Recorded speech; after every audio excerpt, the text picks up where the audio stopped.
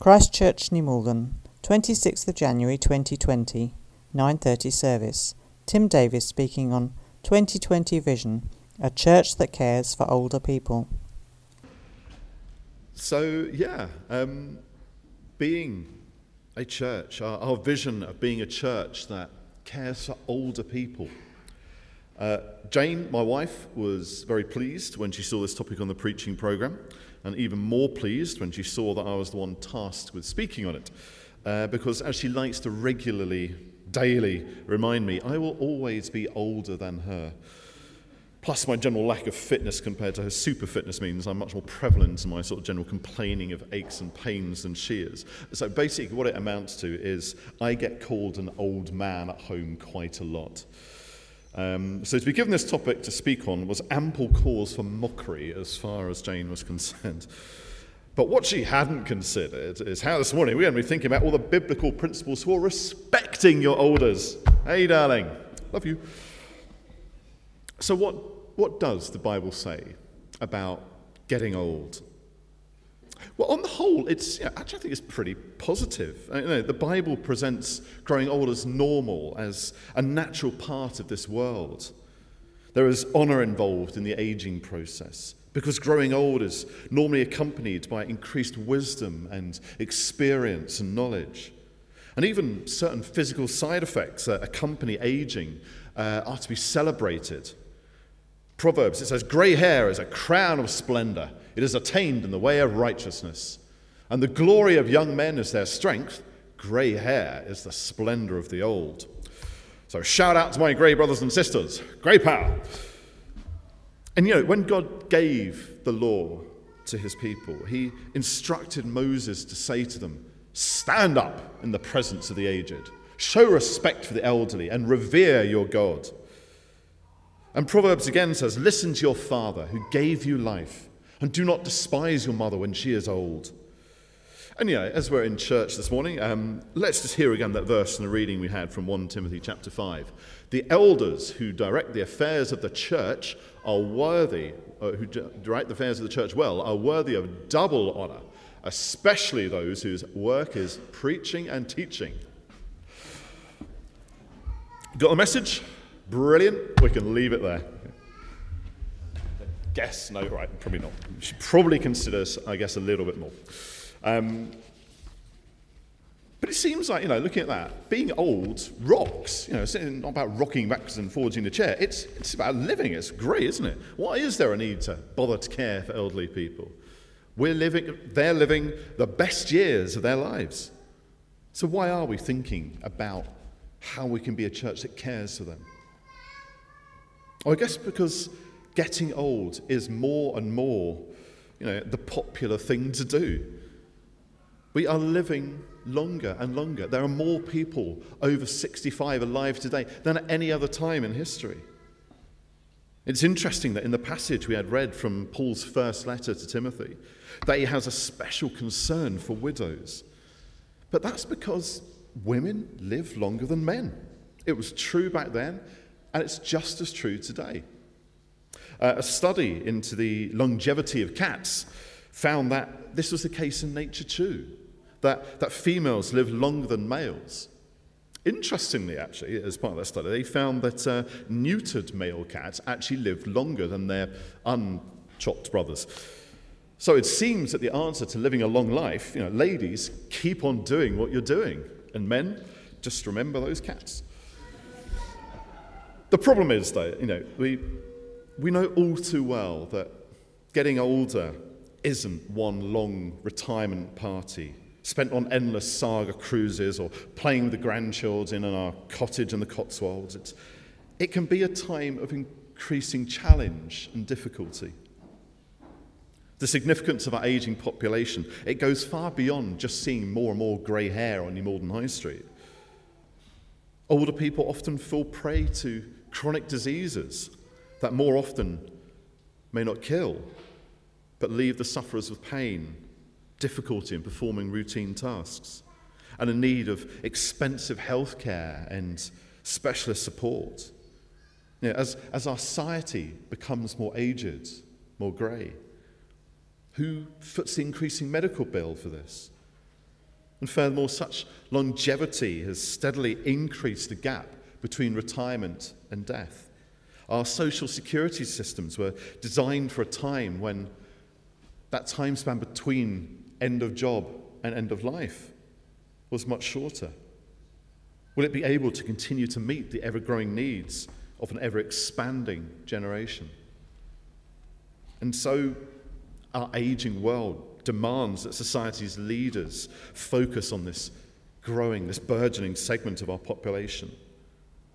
What are its needs and desires as it enters its twilight years?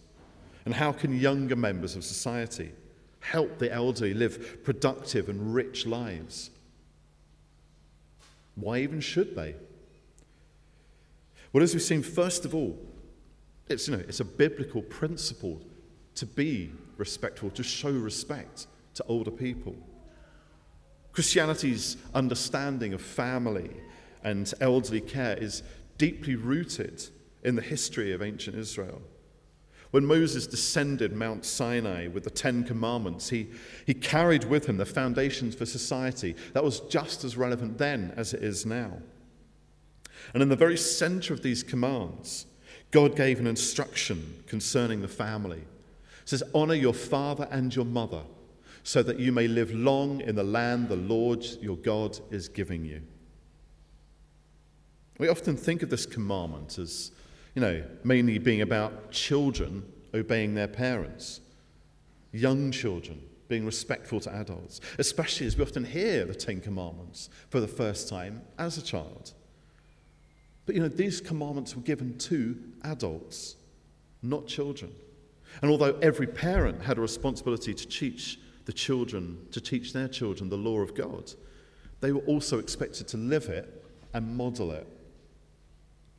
And Paul picks up on something in his letter to the church at Ephesus, where he notes that this commandment is the first one which contains a promise.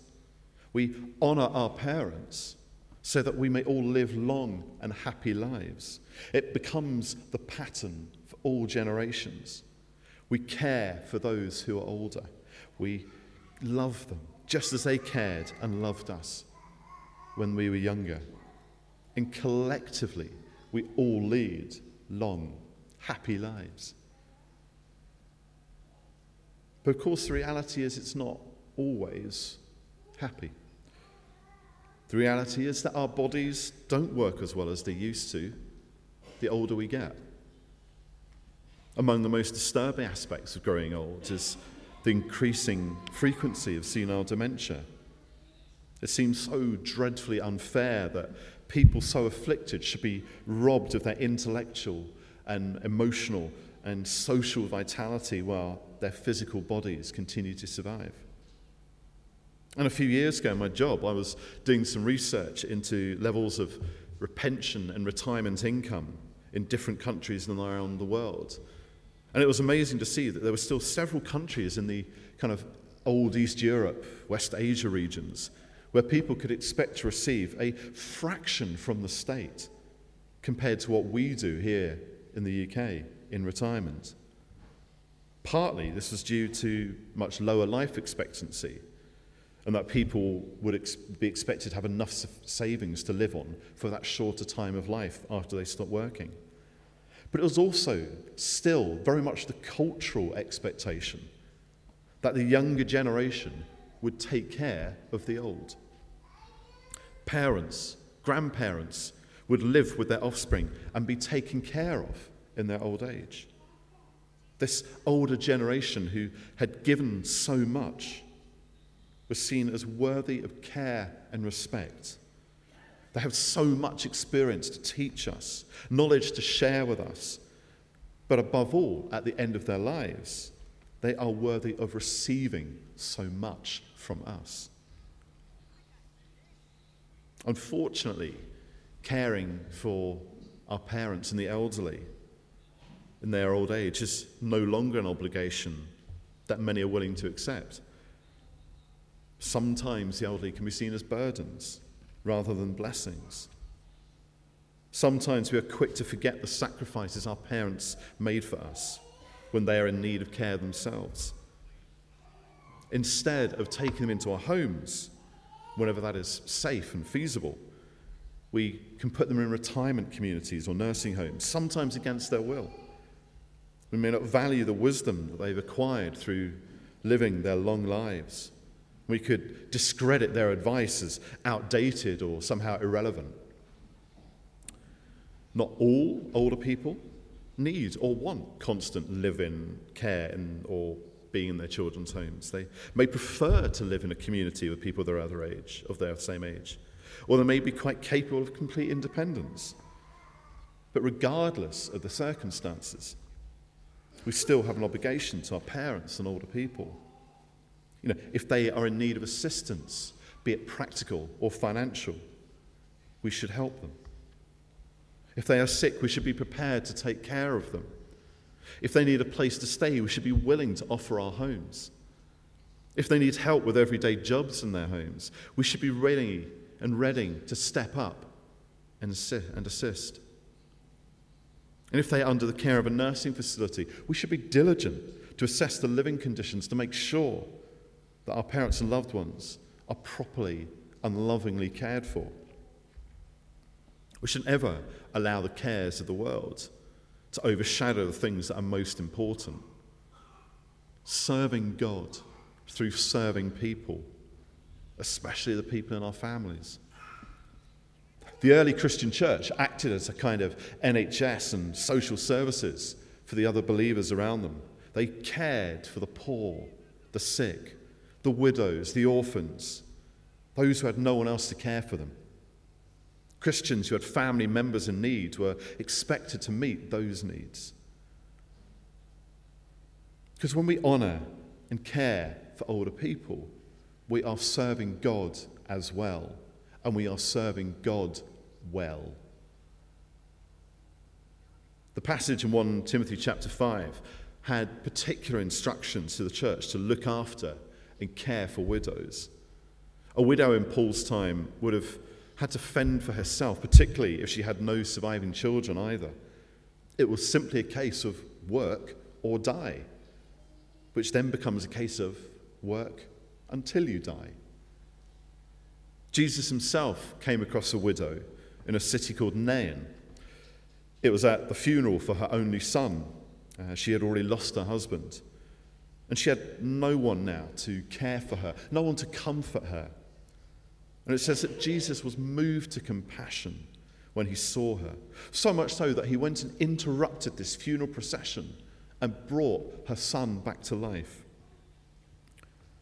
The early Christians followed Jesus' lead in this regard of care and compassion for the elderly. They became known for caring not only for their own sick and older people, but also for the needy people and communities around them. This is all the more important in a society which didn't have many of the modern safety nets that we rely on and that we get used to. And that is something we must also be aware of. We can't just pass the responsibility on to someone else. That's why we are so passionate here at Christ Church about the social gospel. It's why we believe that actively demonstrating God's love and compassion to all people, but especially those often marginalised or neglected by society, that to us is what true, authentic Christian mission is about. Honouring the elderly is so important to Paul that he says that anyone who does not provide for their relatives, and especially for their own household, has denied the faith and is worse than an unbeliever. Those are quite strong words, but perhaps we shouldn't be surprised. Jesus had already said that all the commandments could be summarized into two things: loving God with all of one's heart, soul, and mind, and loving your neighbour as yourself. And it's this, to me, that is right at the crux of how we as a church should be, how we should be a church that cares for older people. It's about love. It's about loving people as ourselves, equality. And it's about dignity. And these three things, for me, are central to how we should act. The playwright Alan Bennett wrote a series of dramatic monologues for television called Talking Heads. And one which I always remember watching was one called Waiting for the Telegram. It was about an elderly lady, played by the late Thora Hird. She was 99 years old and in hospital, having suffered a stroke, and waiting for her telegram from the Queen. And in this particular scene that I'm going to quickly play now, is where she describes being visited by her son. So it's there, let's just watch this. I drop off, and when I wake up, there's a fella by my bed. He goes, "Hello." I said, "Hello," and shut my eyes again. They send these folks round to test you. When I open them again, he's still there. "Hello," he goes. The fattish fella, 60-odd, gingery tash. He said, "It's Donald, Mother. I'm your son." Well, it didn't look like a son. It looked more like a father. Big wristwatch, attaché case. One of those green raincoaty things they shoot in. Anyway, I take the notice, and he starts on the hello game again. "Hello. Hello." Made me feel like a budgie. I said, "Bugger off." It's quite a sweet, bittersweet, funny scene. But I always remember as I watched it for the first time, just that patronising tone of her son kept coming back to me. That, "Hello, hello." You know, treating older people with love, care, respect, equality, and above all, dignity is so important. I used to have a wonderful downstairs neighbour called Betty. She died a couple of years ago, aged 101. I used to love just quickly popping down to see her. I might have had a little note from my door from her asking me a question or something, and I'd just go down and see how she is, check on her for 10 minutes or so. But those 10 minutes would frequently turn into an hour and 10 minutes, as we would just chat about everything and anything. I loved my late night chats with Betty, but I realised that the first couple of times I found that I was talking to her with this kind of simplistic, almost patronising tone, as if she was a child, rather than this wonderful, valued elderly lady. And as soon as I changed my approach and spoke to her as an equal, as someone deserving of my respect, then I was ensuring that she felt treated with dignity too. Being robbed of our physical capabilities can rob us of our dignity. And Betty, over time, had become less and less mobile. Her eyesight and earsight were deteriorating. And towards the end of her life, senile dementia was beginning to set in. But she was no less deserving of dignity. It becomes the responsibility of the younger generation to make sure that is maintained. Caring for our loved ones at the end, it's not an easy thing to do. It's desperately hard to see fathers and mothers and other older people that we know, these people who were giants in our lives when we were younger, to see them slowly losing their strength and health. Not only as such a strong role reversal, a reminder of our own mortality, but it brings feelings of protection to the fore. No one wants to see a loved one hurting. The church can often be seen to be at odds with much contemporary opinion around the euthanasia debate and the right to die. There's this tension around what is the right approach to dignity and death. And our response is very much focused on, and in my personal opinion, quite rightly so, the care that we provide to people at the end of their lives. The dignity we ensure is maintained, and the care we give in ensuring they receive appropriate treatment and comfort, whilst never seeking to extend suffering unnecessarily. Now, the euthanasia debate, that's one for another day. But I just want to end with considering this idea of equality. Equality in the Christian church is something that is central to a lot of Paul's writings. In his letter to the Galatians, he famously writes, there is neither Jew nor Gentile, neither slave nor free, nor is there male and female, for you are all one in Christ Jesus. And I think he could easily have added to that, there is neither old nor young. Because he regularly sees the old and young relationship as this two-way dynamic, with each party deserving of respect and care and love and dignity. He specifically says to Timothy, the guy he's writing to, don't let anyone look down on you because you are young, but set an example for the believers in speech, in conduct, in love, in faith and in purity. And later on in that letter, as we heard, not only does he write that the elders of the church were worthy of honour, but that they were equally worthy of public rebuke if they were found to be sinning. No one person is more worthy than the other. We must love and care for everybody, both young and old, equally. Modelling care for older people is to model Christ's care and concern for all. It demonstrates the way that we would wish to be treated ourselves. And it's about demonstrating the same love, equality, and dignity that we would wish to be shown by others at every stage of our lives. So how do we as a church do that? How do we as a church be one that cares for older people? There are several practical ways of helping. You could start by making friends with someone older. As Stephen said, it's too easy, I think, as a 9:30 congregation to be disconnected from the predominantly older congregation at our 11 o'clock service. So why not make the effort to come to one of the variety of events here at Christ Church and make friends with somebody from a different service? Get to know them, find out why they came to Christ Church and what their faith means to them. Talk with them, listen to them. You can help by giving lifts to people who might otherwise not get to church. We currently have a good rota of people who give lifts to older people at our 11 o'clock service, but the people giving lifts are elderly themselves, and soon they're going to need lifts. You can see if someone might need help with their general household duties, with the shopping and cleaning, etc. But above all, remember to treat older people around us with love.